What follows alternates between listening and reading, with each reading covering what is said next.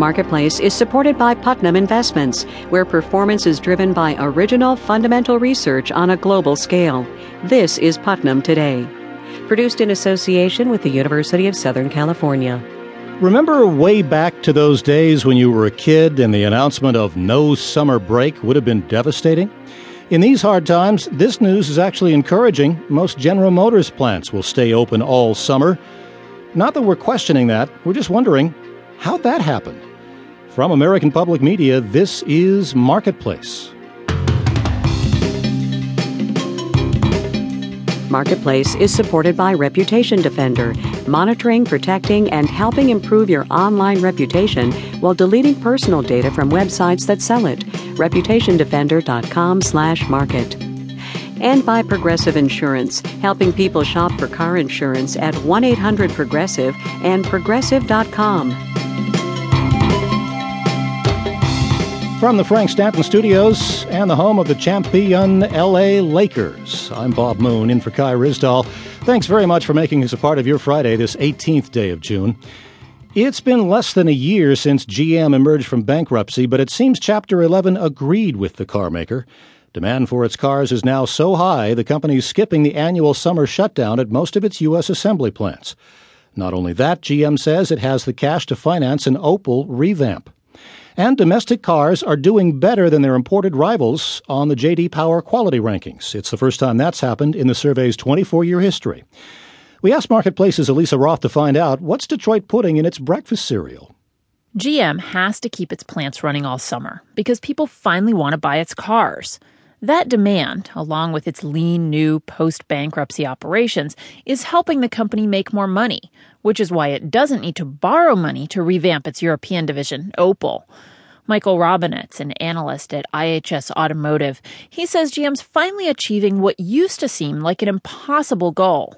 The moons are aligning at General Motors with respect to the fact that the product is much better and really being looked at by the consumer in a very positive light. One of the things GM did to restructure itself was to get rid of a lot of brands. So now there are only 4, Buick, Cadillac, Chevrolet, and GMC. Steve Witten is in charge of U.S. auto research at J.D. Power. Its quality survey measures how reliable vehicles are right off the line. Witten says not all GM cars did brilliantly in the study, but it's clear that these days the company is paying more attention to the details. Down at the plant level, that's where quality starts, is they're really able to focus on their most important brands and their most important models. And we're starting to see the effect of that in this study. Domestic car makers did better than the foreign transplants this year, partly because Toyota did so badly. But Witten says he thinks the quality of American vehicles will keep getting better. I'm Elisa Roth for Marketplace. Old habits die hard in Washington. Every few years, or sometimes less, the government tries to bring down health care costs by reducing Medicare payments to doctors. Then, usually at the last minute, Congress votes to hold the cuts off until another time. That happened again today. The Senate passed a bill that temporarily spares doctors from a 21% cut in Medicare payments. The House will take up the bill next week, which raises the question, once again, how do you lower Medicare costs without paying doctors less? Marketplace's Nancy Marshall-Genzer reports. The formula Medicare uses to pay doctors sets annual limits on doctor fees with automatic cuts, but Congress can override those cuts, and it has for almost a decade, usually right before the cuts are to take effect. It was so close this time, the American Medical Association launched a multi-million-dollar ad campaign to prod Congress. Tell your senators to get back to work and fix Medicare now. This game of chicken has become too much for some doctors. They've stopped taking Medicare patients, or worse. If we won't quit taking Medicare patients, we'll just close up.